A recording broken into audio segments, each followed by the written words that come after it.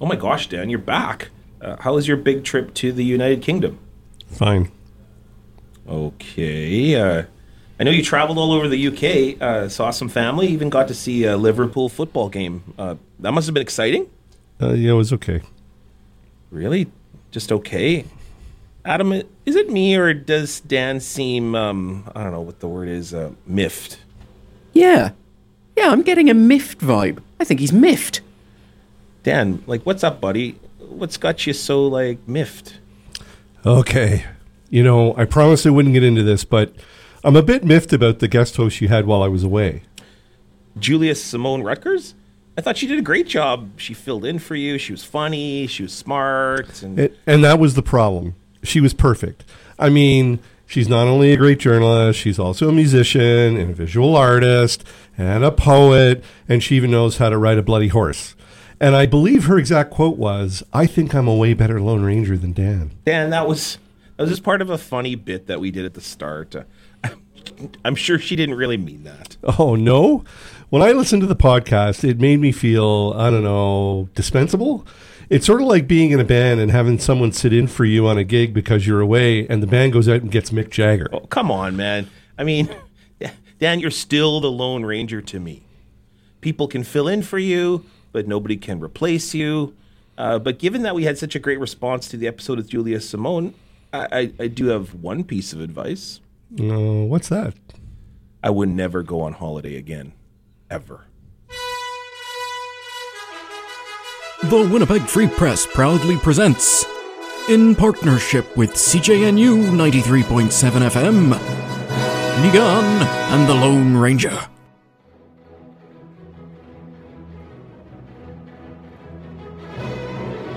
Here are your hosts, Milgaard Sinclair and Dan the Lone Ranger Lett. And yes, I'm back. I'm back in my seat. Welcome back. And, you are loved. You are loved. You are loved. I am. And you know what? And Julia Simone, she was great. As a matter of fact, it's actually comforting to know that should either one of us suffer a mishap on the way to the studio or have to leave the country, as we both do, that we have tons of bench strength at the Free Press, although I do want to set the record straight. Oh dear. He's been talking to me all week about this. Yeah. Here we go. Okay, so, Julia Simone, who's originally from Calgary, and she played up her cred.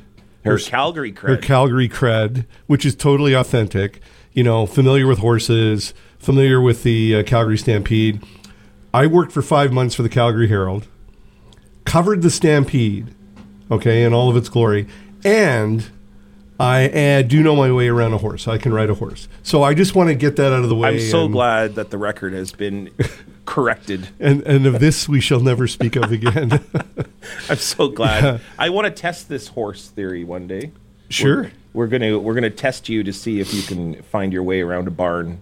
Yeah. Well, I know enough to know not to spend a lot of time around the back end of a horse for a variety of different reasons. I don't know much about horses, but I did deliver lambs one summer.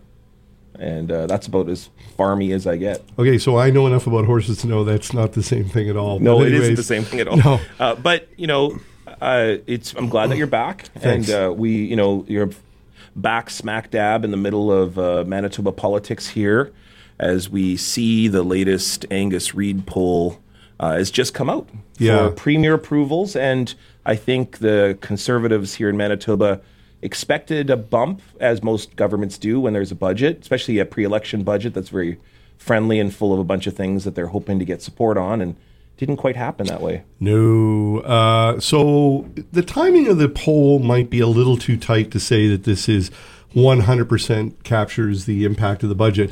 But they started 2 days last week, 2 days before the budget was delivered in Manitoba, and then went for a week.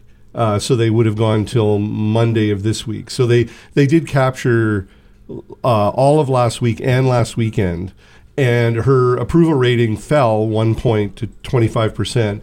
More importantly, 65% of those Manitobans polled disapprove of her performance, which is probably more a concern than the support number. Because, when it gets right down to it, like every leader of every party, only if you have a third of the people in the province that like the job you're doing, those are your core supporters. It's not actually a bad number, but where if that's all you've got, then you're in trouble. Because, no party can win an election, a majority mandate in an election in Manitoba, without drawing some non-traditional voters over, and that just doesn't seem to be happening. And not in a two-party system, which generally is Manitoba. Not to downplay the Liberals, of course, and it's just more like having only 25% of support in the province in a two-party system means the other party got a lot of support.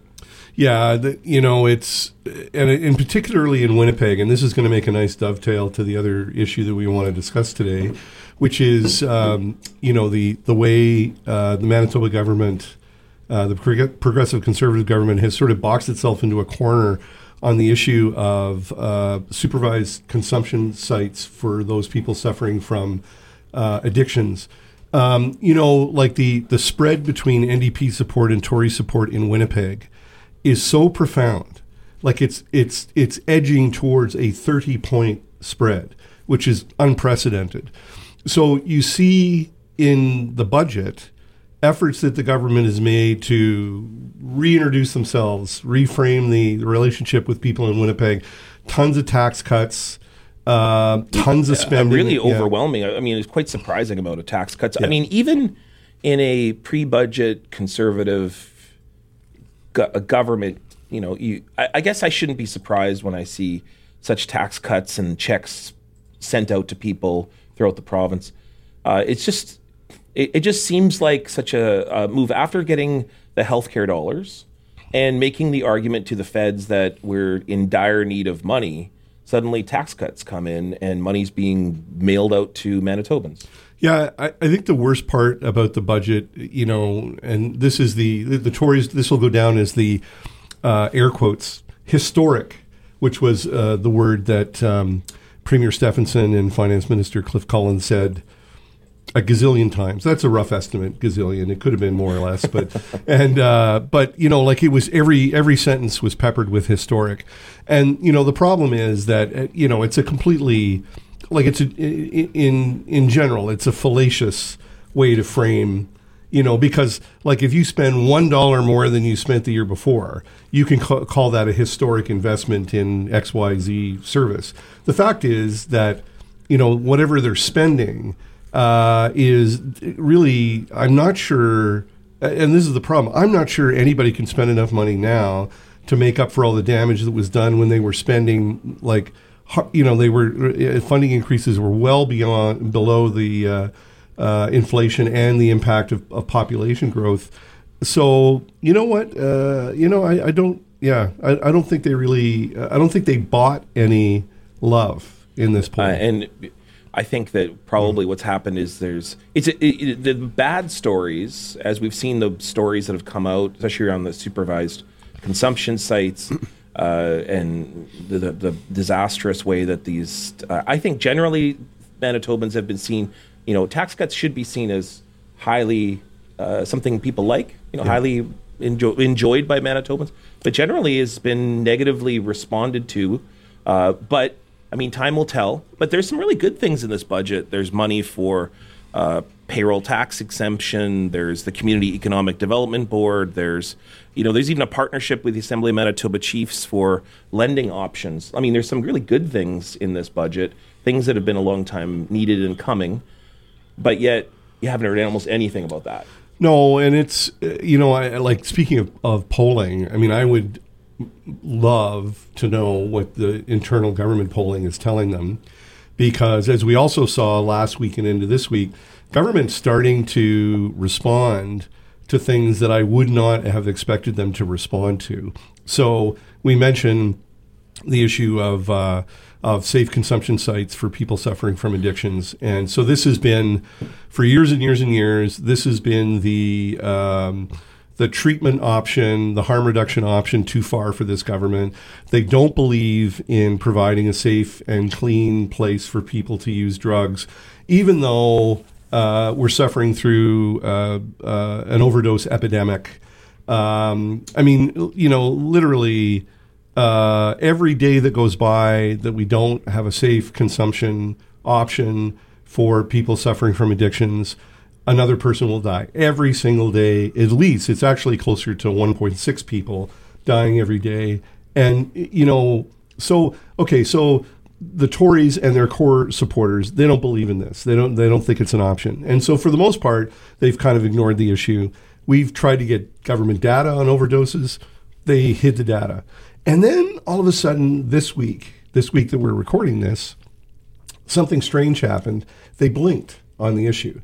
And so the first thing is the government submitted an op-ed, a commentary written by the Minister of Mental Health, and she so this was, her longer form argument about why, the government doesn't support supervised consumption. And, in it, it's like, it's amazing. Like it's like she talks about, while this government believes in treatment, we don't believe in enabling people to take drugs. It was a total tone shift. But they also introduced a piece of legislation that they claim opens the window to the creation of more safer supervised consumption sites. We only have one in Winnipeg right now. It's operated, it's a mobile one, operated out of a van by an agency called Sunshine House.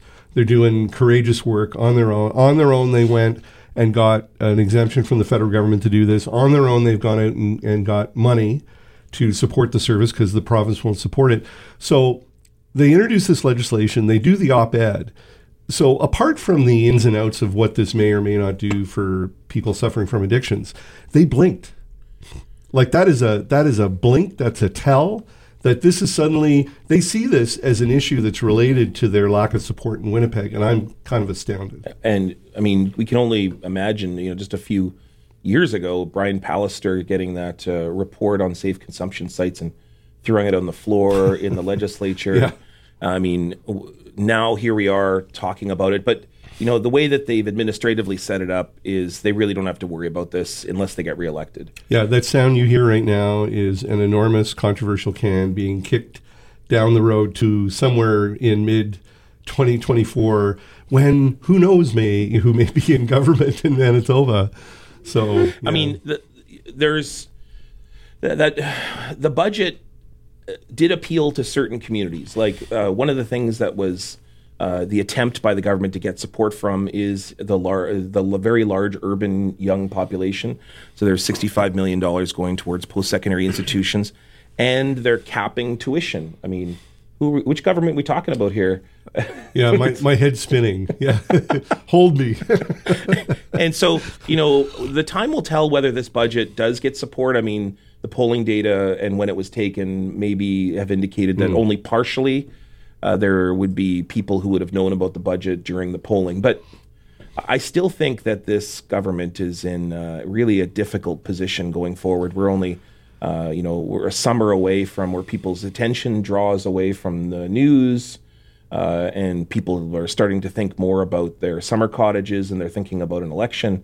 And then, boom, you've only got a short amount of time, September, October, to gain people's attention. Yeah. I mean, I think we have to leave open the possibility that she may seek a writ of election earlier than October the 3rd, I think it is. I think for the Tories, there may be a feeling that they've got the budget out. I mean, man, every day is jam-packed with announcements that come out of the budget. Today, support for seniors, treatment for people suffering from addictions, mental health supports, physician recruitment. I mean, there may be a feeling that it's better to leave these promises hanging in the air than leave it longer when, the heads in the news media like me go out and find out that nothing, that what they promised they're either not doing or it's been ineffectual. I mean, reporters are so horrible. We'd like to apologize to all reporters for Dan lumping you all in with him. Yeah. At one level or another, political reporters all seek to be kind of a dickhead, right?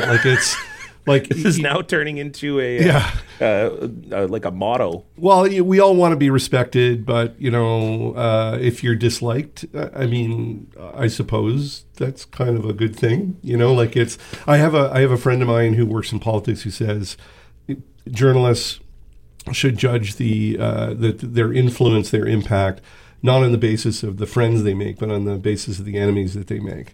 So in that case, I am like the best journalist ever. I think, well, I'm always shocked by the number of contacts that you have in all parties across the province, which tells me that you're able to walk that line and in the middle at many ways to both keep those relationships, but then also at times just speak the truth. Yeah, I mean, I don't. You have to be careful. I don't want this exactly to come across like some of my best friends are, but you know what? Like, it's if you do your job properly, and we have so many great journalists at the Free Press, then you have agency with somebody in every party, like someone who will pick up the phone and tell you what's going on, even if, parenthetically, he slips in his disappointment about the Premier continuing to ignore the request to appear on this podcast, close parentheses. But it's a fascinating time in Manitoba politics. I will say this point, that if the progressive conservatives go on to lose this election, it will not be because Heather Stephenson did not try everything.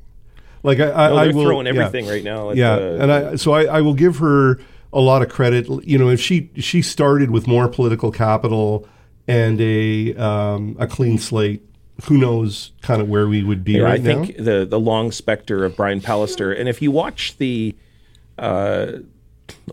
strategy of the NDP and almost every single speech of Wab Kinew, I mean, he evokes Brian Pallister's name as much, if not more so, than Heather Stephenson. Yeah. You actually won't hear Heather Stephenson's name. You'll hear Premier, and then you'll hear Brian Pallister over and over and over again, because it's a winning strategy, I think, generally, that people feel very disfavorable. He left very, very disfavorably.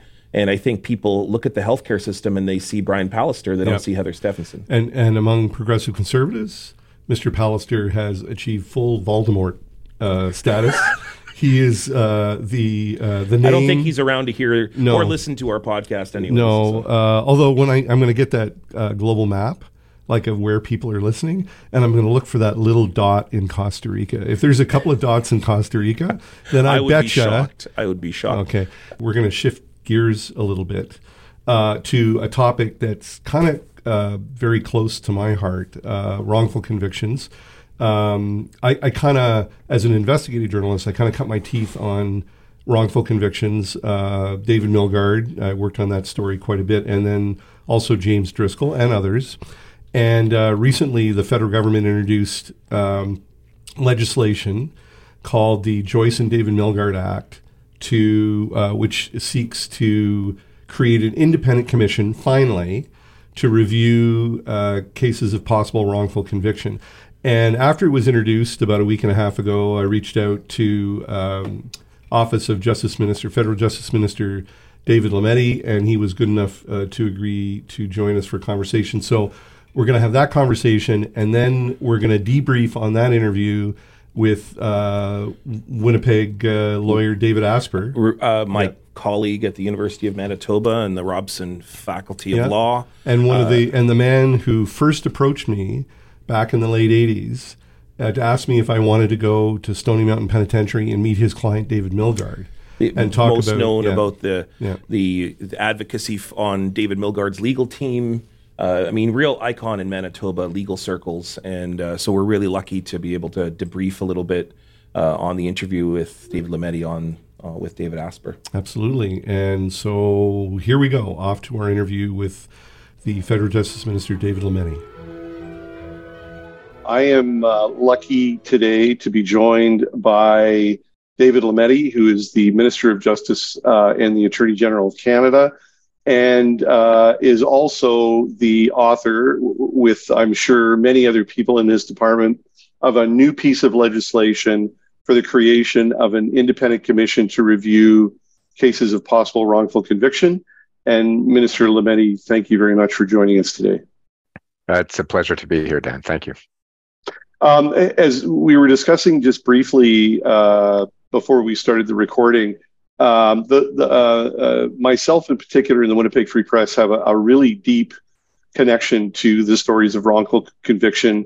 We were among the first news organizations to report on the David Milgaard case. We also got quite a bit of attention for the work we did in the James Driscoll case. So I can sort of say with no exaggeration that right off the bat, I'm extremely pleased at first look and excited about the possibility of an independent commission, because it correct me if I'm wrong, this has really been a thing that's decades in the making. Oh, absolutely. It's I believe that every single, or at least the vast majority of independent ex post facto reviews, commission reviews, and that sort of thing, have recommended a review mechanism that was independent of the Minister of Justice. And so this is long overdue, and I'm pleased to be the one pushing it forward. So I'm sure this was tucked into just about every briefing book that you ever received on potential legislation and policy priorities. But what's the origin story for you? How did you decide to make it a priority? Because it has been, and again, I don't think this is an exaggeration or unfair, it's been an easily punted policy issue. There's a lot of cans that have been kicked down a lot of roads on this one. What's the origin story for you? How did you come to sort of take this on? Well, I think you're bang on. First of all, that it has been a can that's been kicked down the road far too many times, and I actually fought to get this in my mandate letter in 2019, and I fought to get it in my mandate letter in 2021. It wasn't in our party platform. So it's something that has been of great personal interest to me, and I guess it's a bit in my legal DNA. I have, as an undergraduate, I followed, I obviously, learned about Stephen Truscott in school, but then I followed what happened with David Milgaard and Guy Paul Morin and others. And by the time I got to law school, it was an issue. And, Erwin Kotler was the professor who taught me constitutional law. And when I got named a Justice Minister, Erwin took me aside in his usual fashion with his 15 points. And one of them was, David, you've got to get this done. But the other, and probably the most personal point of contact for me, is that I clerked for Peter Corey at the Supreme Court of Canada. Peter wrote the report of the wrongful conviction of Thomas Sofino, and he recommended an independent commission to review these kinds of potential miscarriages of justice. And I remember I'd long since stopped clerking for him, but we stayed in touch, and he did the report. And I remember he handed me the report personally. He said, David, this is important.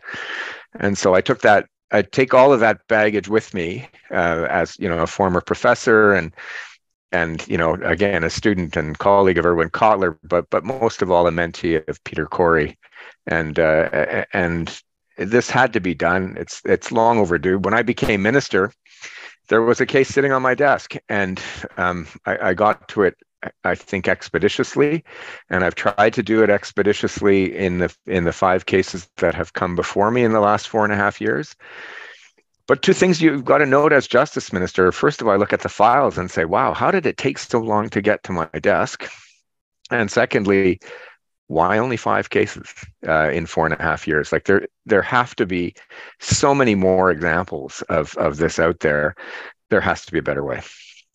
So the law has been, I guess, unofficially, I believe it's unofficially dubbed the Joyce and David Milgaard law.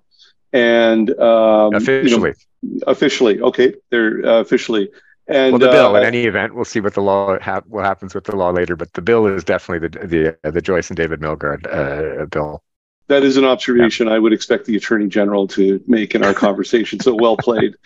I was fortunate enough to know both of them quite well, and to have grieved their passing. David's, just within the last year. Did they play a direct role, either one of them, before they passed, in informing you or motivating you to introduce this bill? David definitely did. Obviously, I became minister after Joyce's passing, but certainly regard her as a hero in all of this. As someone who just continually went to bat for her son and refused to take no for an answer, and refused rebutted anybody who felt that he was guilty. And so thankfully for her, David was released. I met David in 2019, shortly after having been named Minister of Justice, with James Lockyer. They came up to my office. And again, how could you not be impressed by someone who, after having spent over 2 decades in prison for something he didn't do, who turned his efforts to helping other people and fixing this problem? And so it was hard not to be, I suppose, emotionally convinced by David. Very persuasive. And I promised him that day. That I would get this done, and so far I'm keeping the promise. It has to be done step by step because we're creating something new, and I'm happy to go into the steps later with the commission that Justices Laforme and Westmore and Traoré did for us. But I promised David, and I cried when he died. Like I still get emotional. I wish he had been here for this, and I'm glad that Susan could join us and with James Lockyer the day that we made the announcement. Right. Susan being Susan Milgaard, who has done just as much work as anybody in the Milgaard family, really, to keep the fires on this issue burning. Again, over the years and all the writing that I've done on wrongful convictions, it's been quite clear to me that none of your predecessors, and by that I mean justice ministers and attorneys general, have seen the political margin or value in engaging on this topic, because it's a thorny issue when you get into discussions with the provincial attorneys general.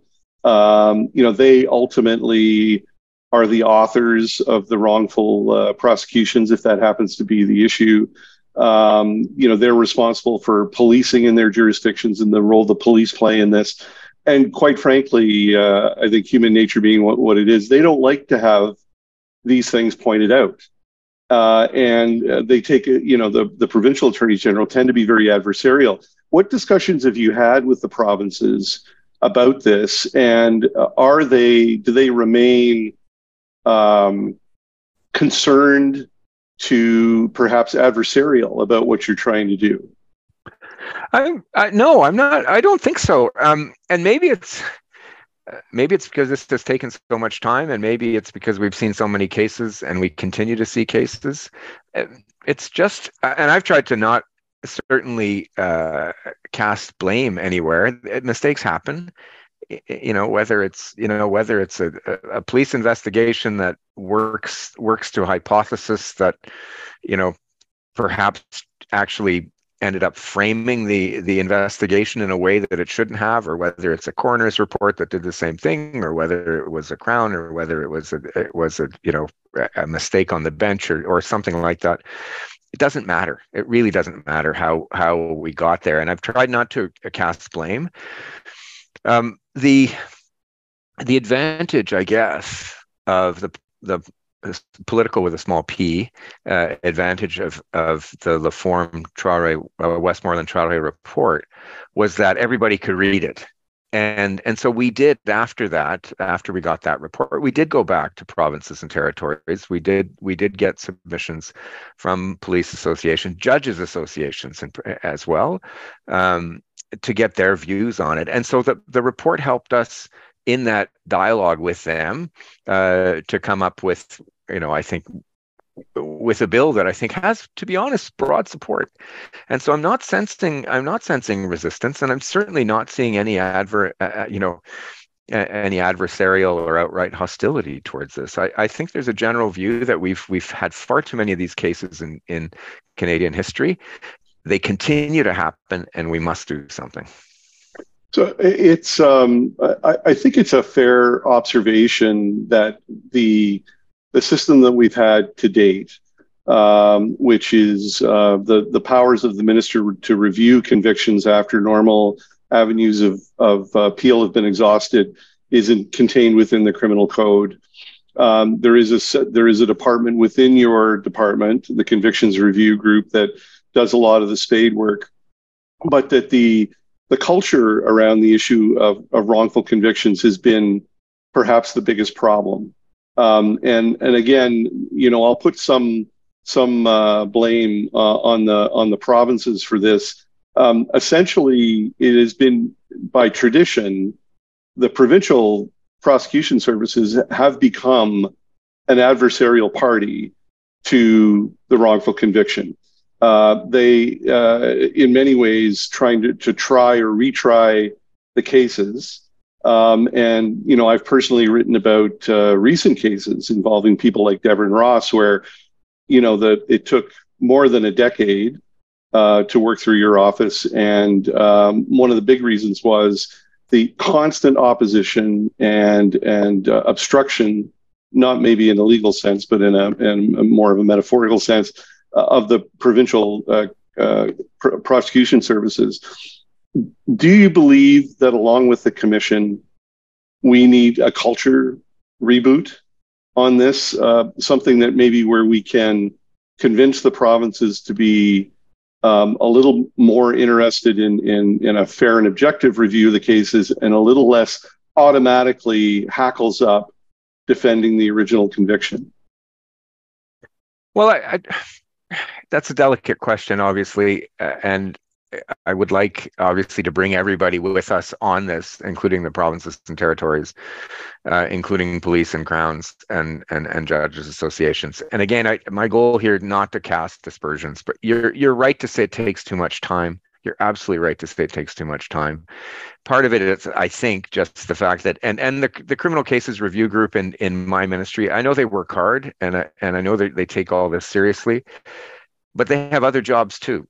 And so one of the things that an independent commission will do is just have more resources, and this will be the primary and really only focus of that body, and that's critically important. I think that will greatly enhance the speed at which this might move through the system, and that will help people. But they'll also be able to move proactively and move in communities to make sure that people are aware. And we can jump more into this if you want, to make sure that people are aware that this possibility exists. But honestly, I haven't seen prosecutors do their job, Crown prosecutors do their job, defense lawyers do their job. I haven't seen bad faith here, but I am definitely going to say that you're right to say this just takes way too much time, and that's certainly one of the things that motivates me. So the issue of resources, I think that, like I did talk to Susan and David and James Lockyer after you announced the bill. And I certainly think the issue of resources is top of mind for all the people who have fought for those shown to be wrongly convicted. You don't have a budget yet, and there aren't a lot of details on how support can flow and in what form. I know that a lot of people who do work in this area are hoping that it's not. You don't try to run through provincial legal aid schemes, which have been very problematic. So maybe let's talk about how quickly do you think that the bill can be passed? We're in kind of a dynamic political environment right now, and then how quickly can we start to see some details about resources? Well, first, just on passage, I'm pretty confident we can get this thing through the House of Commons expeditiously, hoping, quite frankly, hoping by June. I've got support from the NDP Pretty sure I have support from the Bloc Québécois. Daniel Turp is someone when he was in the House of Commons with the Bloc Québécois who was in favor of this kind of commission. And I honestly hope I can get the Conservative Party as well to join in, or at least a substantial plurality. Nobody has any interest in wanting to keep innocent people in jail. I mean, that doesn't serve any purpose whatsoever, except to delegitimize the criminal justice system, as well as create unnecessary victims and prolong the agony of victims of crime. So we will. I think we can get this through by June. I think there's good support. In terms of resources, that's my job to get those resources from the Minister of Finance, and I'm doing everything that I can as we speak to try to make sure that happens. And I take the point from Susan and from James and from others, Kent Roach, others, that this absolutely has to be properly resourced, and I'm doing my best to make sure that happens. So it's likely. Let's assume that this can get through by June, which would be the spring to summer session of the federal legislature, and then there would be a break. So probably at earliest, we wouldn't see details about resources until the budget following the one that we're going to see later this month. I'm not certain, because in addition to budget processes, there are off-cycle requests and that sort of thing. So can't assume, I guess, that it will be in the current budget, but also can't rule it out, but also can't rule out that there are other possibilities down the road. Getting it up and running will still take some time. There's absolutely no question about that. Hiring processes are what they are, and putting together the architecture of it, and filling in the architecture of it, if you will, and getting. There's also the actual submission then has to go through Treasury Board, all that stuff. But I'm hoping to be able to press and get this thing done as soon as possible. So my next question, I will admit, is.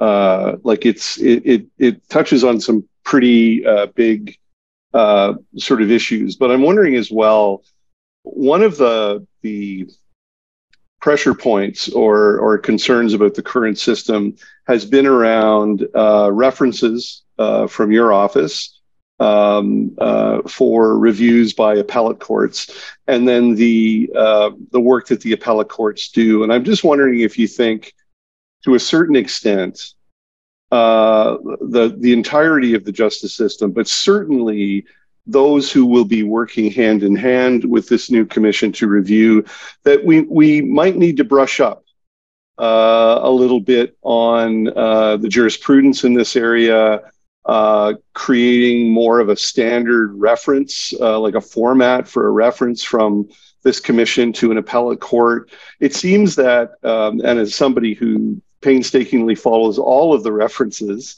and all of the work by the appellate courts, it seems like we have to reinvent the reference and the context for these reviews, because right now it's an extraordinary event.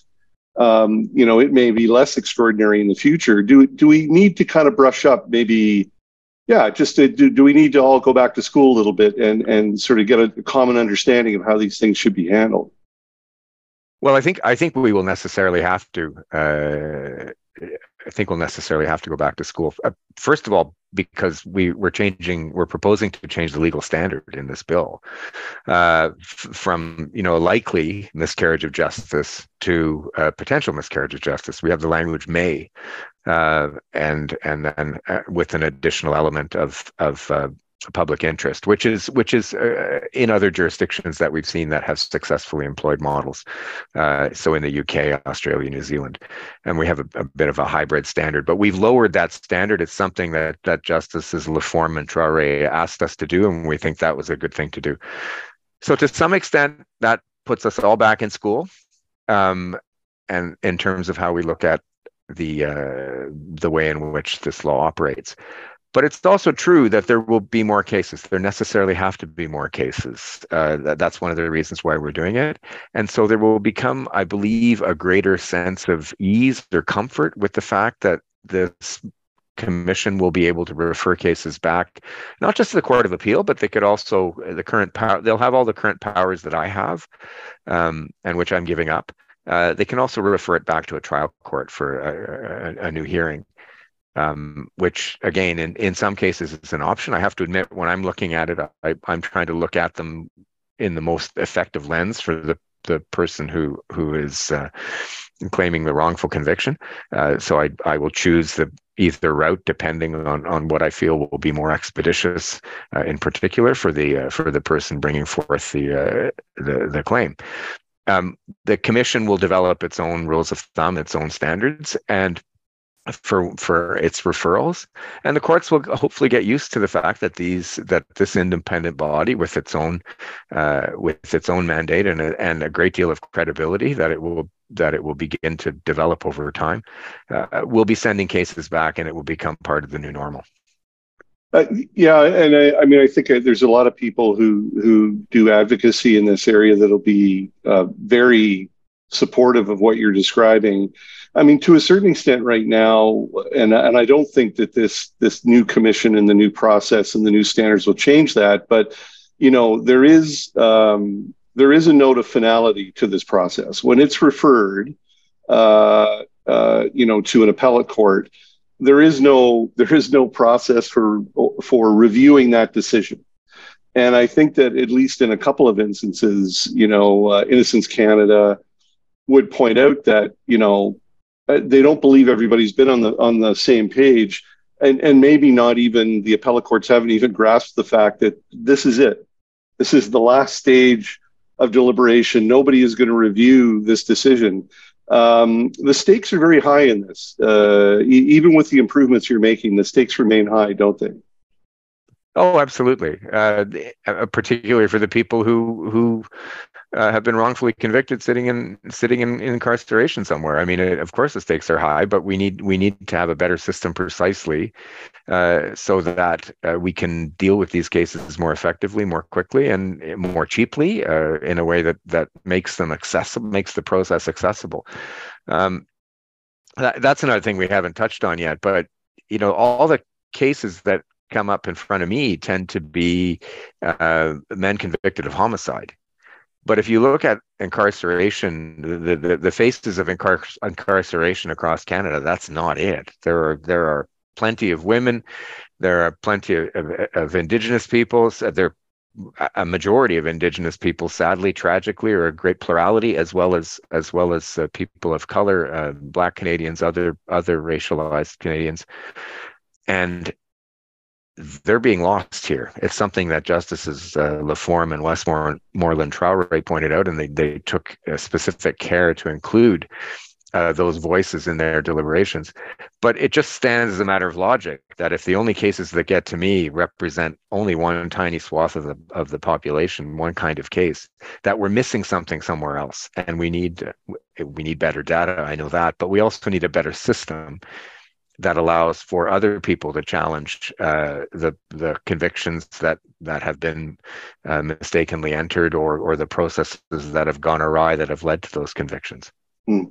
It's I think the great hope of the people that recommended this commission is that it would finally in Canada kind of get more, as you say, to capturing the magnitude of the problem. Of course, the magnitude of the problem is also one of the reasons why I think people fear this commission, is because they quite frankly, it's not clear to them yet where the commission will draw its lines. In the United Kingdom, they were initially approached by people with fairly small and mundane legal issues that were no doubt important to them. There's still a lot of parameters that need to be worked out on this commission, and what cases, like, will it give equal time and effort to the cases of people who are no longer incarcerated as those who are still incarcerated? How do we figure out all that? Well, I think the short answer is we're going to let the commission figure a lot of that out on its own to work out their own methodologies and their priorities. Certainly, the walking orders I would give them, or the marching orders is probably the wrong term, it's too strong, but the walking orders I would give them is that we do want them to look at these other cases. They've had a massive negative impact on the lives of people. It's not a conviction for homicide, but it is a conviction that incarcerates you for 5 or 6 years on something else that has completely disrupted and possibly even destroyed a life, a relationship, a job, all of that. And so that's important too. And we need to be able to look at those. One of the positive examples, as you've pointed out, from the UK, Scotland, is that the commissions have been able to look at these other cases, and they have been able to. The numbers actually go up, particularly at the outset. Then they stabilize later, which is, I suppose, what we would expect here. But those cases are important too. It's not just the major homicide. Obviously, the major homicide cases are always going to be a priority, but it's not simply those cases that we need to review. It's other cases, and again, with technology changing the way it does, it often is the case that there is an exonerating technology that comes into existence 5 or 6 or 7 or 10 years after the conviction, and we need to be able to look at those kinds of changes and apply them as quickly as possible. So it's just as we sort of wrap up our conversation, it would be correct for me, if I was paying attention, I think I have been paying attention, that your hope is to see the bill become law by the end of the current session, which wraps up sometime in June. And then following that you're hopeful that there could be some work done to provide some resources to get the commission at least up and running and in the planning and development stage shortly after that, if everything were to go, well. You're correct on all counts. Okay, well, you can imagine how many times I hear that. Not very often. Minister, I want to thank you and your people for being so responsive and making time to talk about this. It isn't often the biggest story in the country, but it is actually a huge story to those people that have been touched by this, the narratives of wrongful conviction. So we are hopeful as well that you are successful in your mission here. Well, thank you. I appreciate your work over the years, and the work of other journalists, of Innocence Canada, of all the lawyers and law students and others who have and families who have not forgotten that mistakes can happen. And so let's get this done. I'm going to keep pushing as hard and as long as I can until this gets done. You have my word there, and I hope too that we will come back in hopefully not too long a period of time and do a victory lap.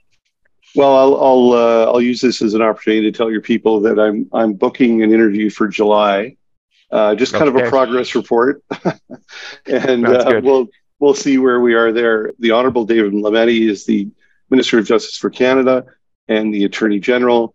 And thank you for your time. Thank you, Dan.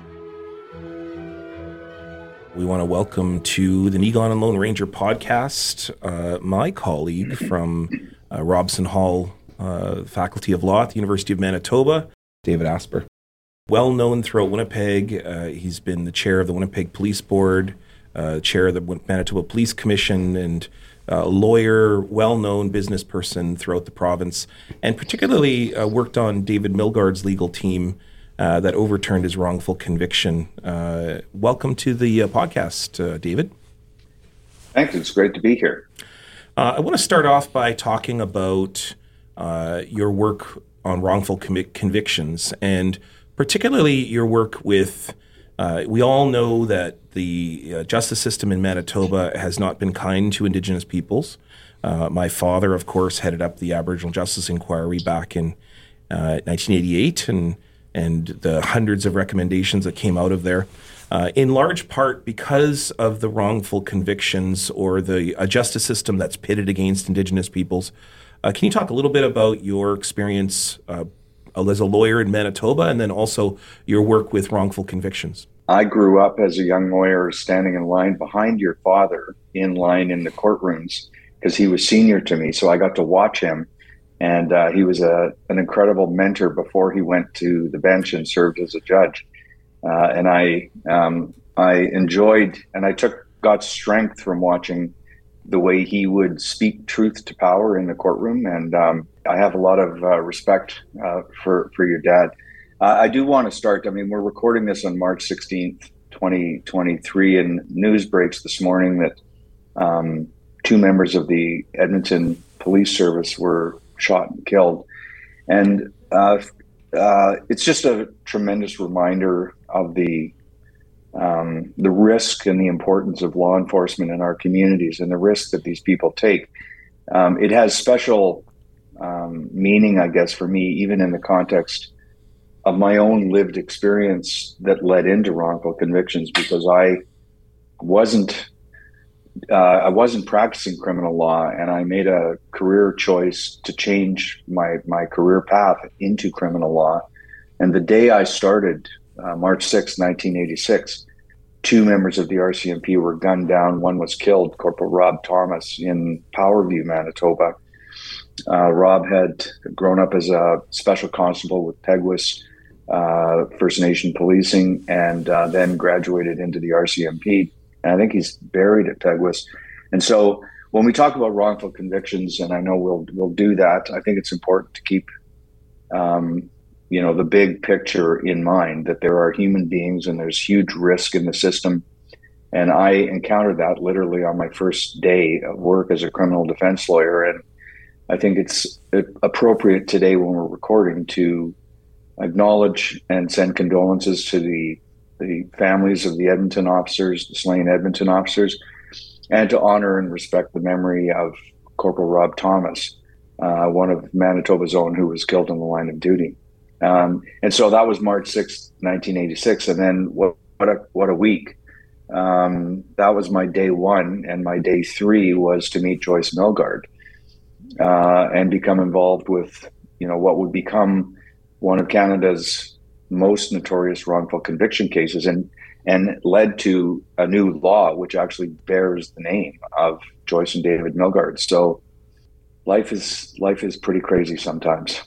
And it's also, I think it would be impossible in Manitoba to not deal with these issues, particularly in relation to the rampant challenges that the justice system has placed over the past, and the issue of race and the issue of funding as well, and we can't forget too that while we do recognize the incredible work that police officers do, there's also a number of issues within the system that involve police officers, lawyers, judges, that oftentimes create these systems in which the wrong people get both accused, get positioned in particular ways, and then maybe can't always defend themselves appropriately, and then end up in jail for long periods of time.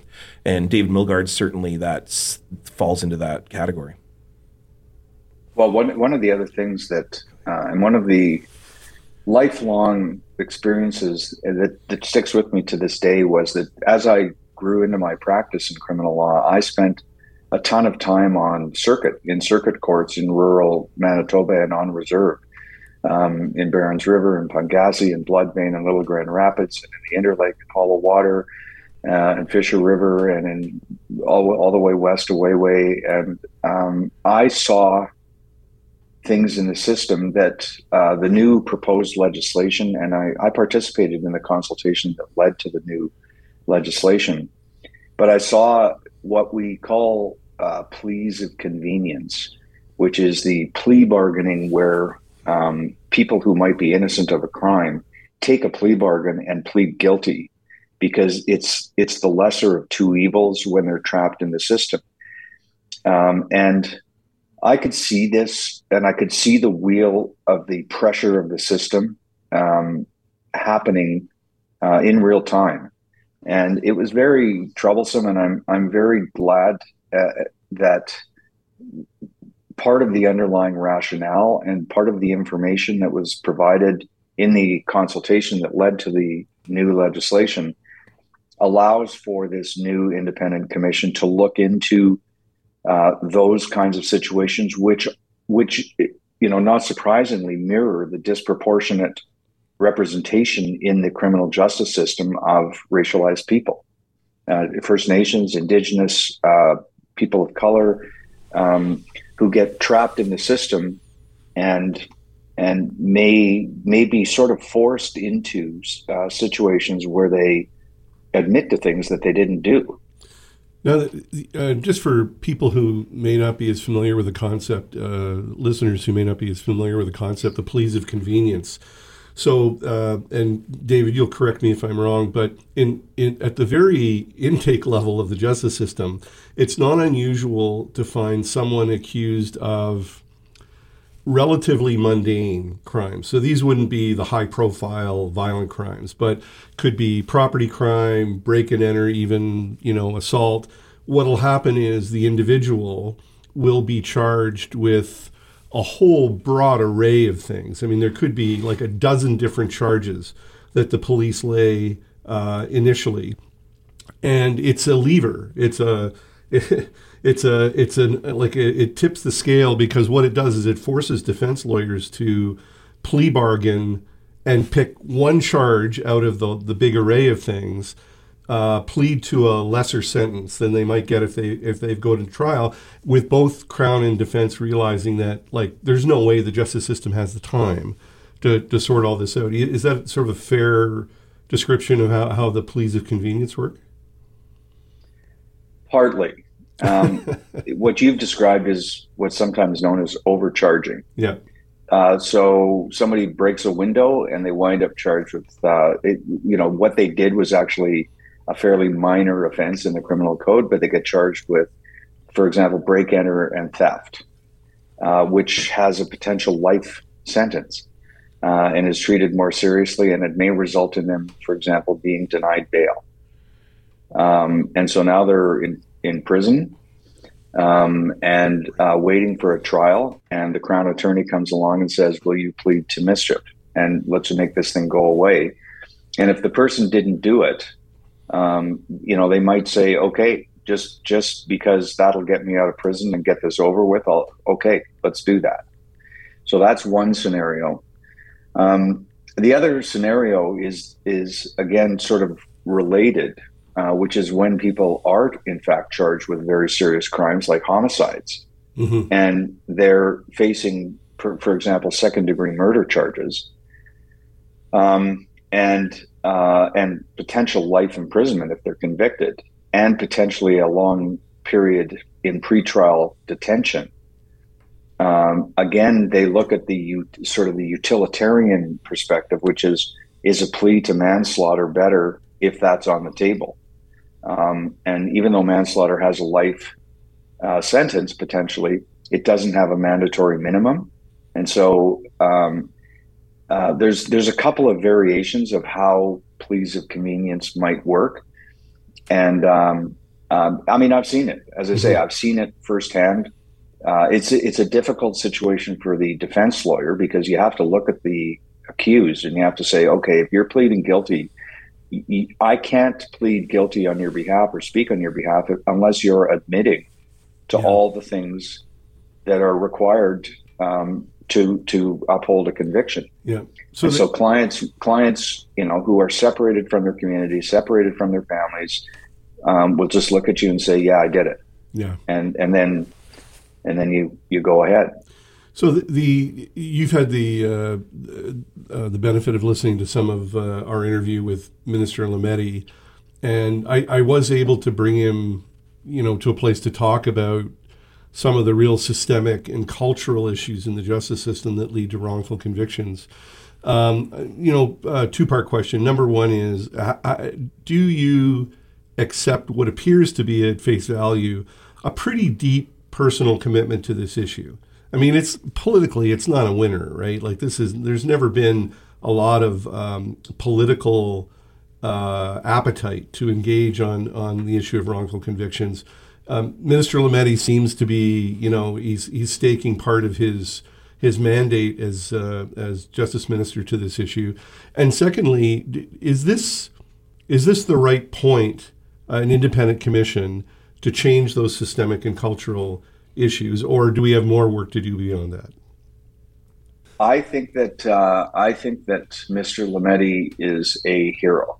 I honestly, you know full well that it's been 30 years since the Milgaard case was resolved, or more. I can't even remember how many years ago it was. And as he said in his interview, there's been multiple commissions of inquiry and no minister. I guess Irwin Cotler got close, but no minister has had the resolve and the wherewithal to actually see this through. And so I give him immense credit for doing that. And he understands this not at a political level. It's clear that he understands it at an intellectual, a cerebral, a policy, and a systemic level. And I think that's what enabled him to be able to do what he felt was the right thing. And just in that vein, there was this, and he refers to the consultation that had occurred about a year before the actual legislation was presented. And I participated in that consultation. And there was interesting discussion about the scope of what an independent commission might seek to do. So in its simplest, most stripped down version, you look at the most serious crimes, homicides, where people are incarcerated and try to deal with those cases. But the consultation went way, way further to try to cover way broader ground, including deeper systemic issues, including the race-based aspects of where the system has had a disproportionately bad impact. And to his credit, he's come up with a proposal that is really the full meal deal. I think it's very ambitious. We saw the experience in the UK when they created their independent commission, that it was initially overwhelmed. And the minister refers to that. He said, I think he referred to the fact that there were only 5 cases that crossed his desk. And everybody in the system knows that there has to be way more than what is actually coming to light. And so I do worry a little bit that there might be a lot of traffic that gets directed toward that commission. But I guess that's a good thing. And if that happens, then I guess it's better to be trying to react to that than continue to keep it suppressed. So as I say, there have been a lot of ministers of justice that all advocates for an independent commission have encountered along the way. And I'm just extremely grateful that this minister finally did it. There are so many systemic issues. Certainly the way even the existing limited system tends to weed out claimants of indigenous or non-white racialized groups. They just don't get an opportunity to participate even in the current system. But I also spent quite a bit of time talking to him about the cultural problem in with the provincial Crown prosecution services, who treat these applications as if they are, that it's like a knife fight to the death. They do not become a participant in seeking justice. They become the adversary of the applicant. And, you and I have talked about that a lot over the years. Is an independent commission, do you think that's the right place to start to address those issues? It's a great question. I can't give a definitive answer on that. I do know, though, that the independent commission is going to have full powers of inquiry, including compellability of witnesses and disclosure of documents. So I think that with those teeth and with the stature of being a national institution and with proper investigative resources, I think it's the end of the line of the political gamesmanship in these kinds of cases. Number one, just because of the powers conferred on the new independent commission. But the second thing that I do hope does start to change the culture is that a lot of reasons why wrongful convictions happen are not intentional. Some of the race issues, for example, come from unconscious bias. And a friend of mine actually is doing some really interesting work on a case, a very famous criminal law case from Ontario, about unconscious bias and the sort of what we call the ossification of facts in a case, where they get ossified like a fossil in the way that a predominantly white court of appeal describes what it sees as the facts, and how the reality might be quite different. And that's, I think, unconscious bias. And hopefully the commission will start to, I guess, depoliticize or undemonize that aspect. There's many other aspects to why wrongful convictions happen that get people on their heels and get defensive.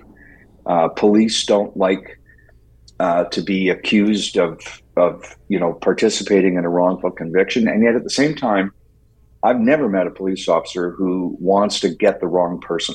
Mm-hmm. And yet, once they get into tunnel vision, which is a psychological trick sort of that happens, it's extremely hard to break that spell, and it becomes even harder when there's a demonization of them for having gone down that rabbit hole. And so maybe this commission can undemonize that. Maybe when people give false confessions, to the average person, a false confession is unfathomable. About how could you possibly admit to something that you didn't do? And yet we know what happens. Yeah. And quite often, whoever gets the confession becomes demonized. And so I do think that over time the commission can change the culture. And very well what happened in the Milgaard case is we've got into this pitched battle that was completely unnecessary. If the Department of Justice, if there had been some willing partner to uncover, when we first raised the questions about the Milgaard case, in an independent way, if somebody had actually looked into it, none of the demonization and the fight that had to happen would have been necessary. So I maybe I'm naive. I was very naive, thinking that the Department of Justice was going to link arms with us in the Milgaard case and march off to achieve justice. But I do think that this is a new opportunity, and I do hope it changes the culture. I 100% agree that when people's unconscious bias are pointed out, not just in policing, but I think it happens almost everywhere, that when you point out someone's unconscious bias, they'll double down often versus admitting or recognizing. And this is often where cultural awareness initiatives really fall apart, because just bringing someone's attention to racism doesn't actually deal with racism. And the calls to action oftentimes say we need to be giving more training, but one of the things that the Aboriginal Justice Inquiry did is really fundamental change, like asking for very substantive change within the system itself, that the system, the idea of punitiveness in the justice system, the idea of how do we railroad people through the system, especially with public defenders, oftentimes is the reason for all of this racism within the justice system. And so if there's one thing that you could change or one thing you could employ today, what would it be in the justice system to be able to, whether it be at any level? I mean, I work with judges. I'm on a board that assists Justice Joyce with this Court of King's Bench here in Manitoba. What is one thing that you could see at any level to be able to employ and engage the issue of wrongful conviction? I was going to give an address to the in David's honor to the National Judicial Institute, which was having a session on wrongful convictions, and unfortunately, I got COVID, and I couldn't even collect my thoughts, so I wasn't able to do it. But what I was going to say to them, and I thought really carefully about this because this is a very big thought, is that, and again, to your point, the system, the construct of the system is adversarial. The whole idea is that the police investigate, the prosecutors prosecute, and they do their job, and the defense lawyers defend, and the judge and the juries do their job, and everybody's got sort of a lane. And when you set it all in motion and you create the tension of the adversarial system, it produces an acceptable democratic result, a legitimate result. And yet we know that, that's not always the case.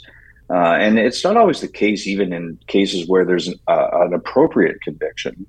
And so the point I was going to try to make was I just was going to wonder out loud whether we should start thinking about a more inquisitorial system. We can talk about more community level justice systems, and we can talk about less formalistic, less sort of colonial systems. And I actually like the idea of community courts, and they're being used, in various places across the country with varying degrees of success. But I think the core of it is, in the Milgaard case, for example, if the judge, when you have a jury trial, the judge really tries to stay out of the questioning and really stay out of the way of the job of the jury. That's probably appropriate. But in the Milgaard case, for example, if the judge had intervened and started asking questions about the physical possibility of the facts that were being laid out, things that we were able to show demonstrably after the conviction and after the appeals were factually not possible, then this whole thing might have been avoided.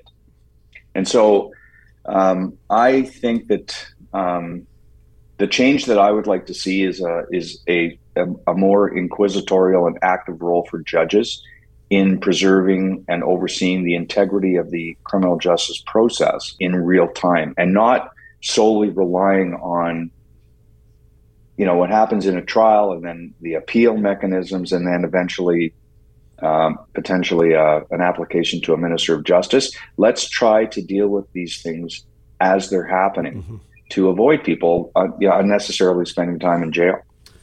It's I knew we were going to reach a point where we had to wrap up the interview, and I was going to be incredibly frustrated because we haven't really had a chance to tell all the glorious stories that you and I share from the Milgaard years. Although I do want to say I still remember the video that you guys shot where you walked the route that the police in Saskatoon said the murderer had traveled, and showed that the timing that they had used at trial wasn't possible.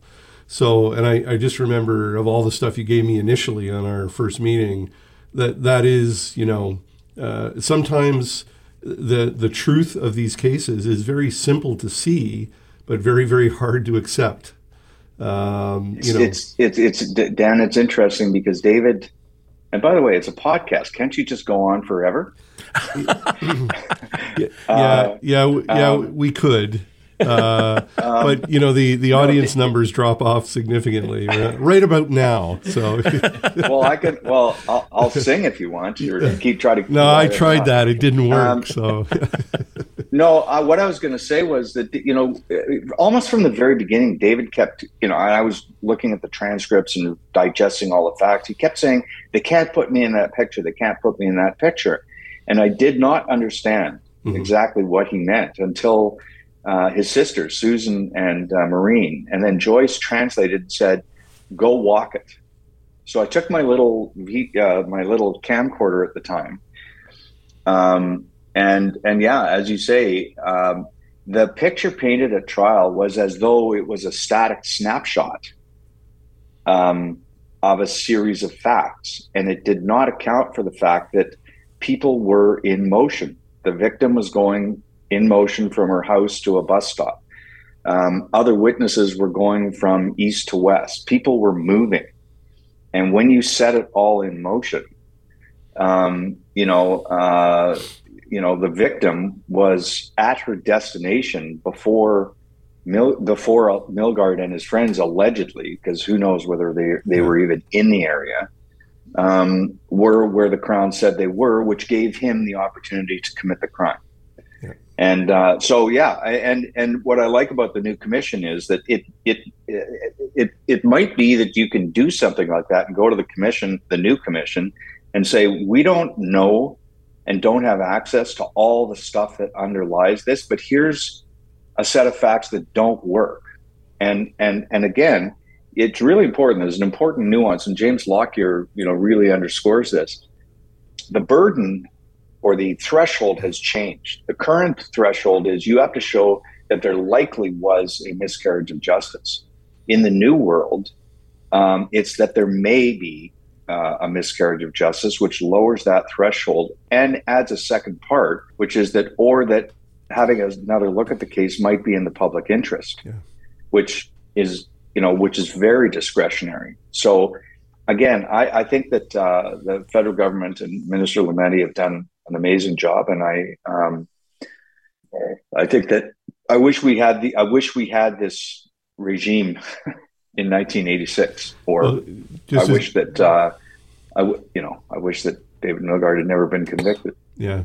Just as a final thought, and just so people understand how steep the hill is, in the Milgaard case, they caught the murderer. They put his DNA in the body of the victim, and yet today you and I could pick up the phone and reach people who are still working within Saskatchewan Justice that think he's guilty. So that if people want to know how steep the hill is, that's how steep the hill is. David, really appreciate you joining us on this topic, and I know you've done as much as anybody to keep the fires burning on this, working closely with the Milgaards, and I'm sure you'll join me in saying that the saddest point of all is that neither Joyce nor David were around to see Minister Lametti's legislation come forward, but we know they would be very happy about what's happening. Well, I reflected on this. David and I were supposed to get honorary Doctor of Law degrees last year at convocation at the University of Manitoba, and I accepted his posthumously. And I reflected on this, and not all stories have happy endings, and people die, people pass away, some early, some live long, rich lives. And the question isn't whether you lived, but whether you lived with meaning. And I take great comfort. And I know that in the spirit world, both David and Joyce know that whatever travails happen in their lives with the announcement of the new legislation, their lives had meaning. And that's the most important thing.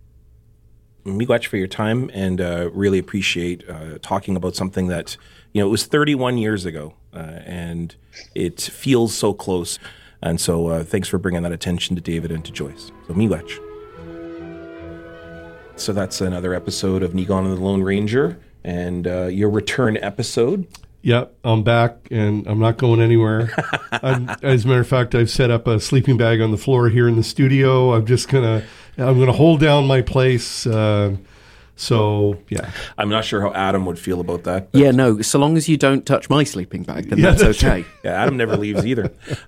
Speaking of our wonderful producer, Adam, here at the CJNU studio, big miigwech and thanks to everybody here for your hard work, and also big thanks to all of our colleagues at the Winnipeg Free Press for the hard work that they do, particularly Wendy Sawatsky, who uploads it, makes us sound so great and look so great on the website, and editor Paul Samin at the Free Press for all of his support.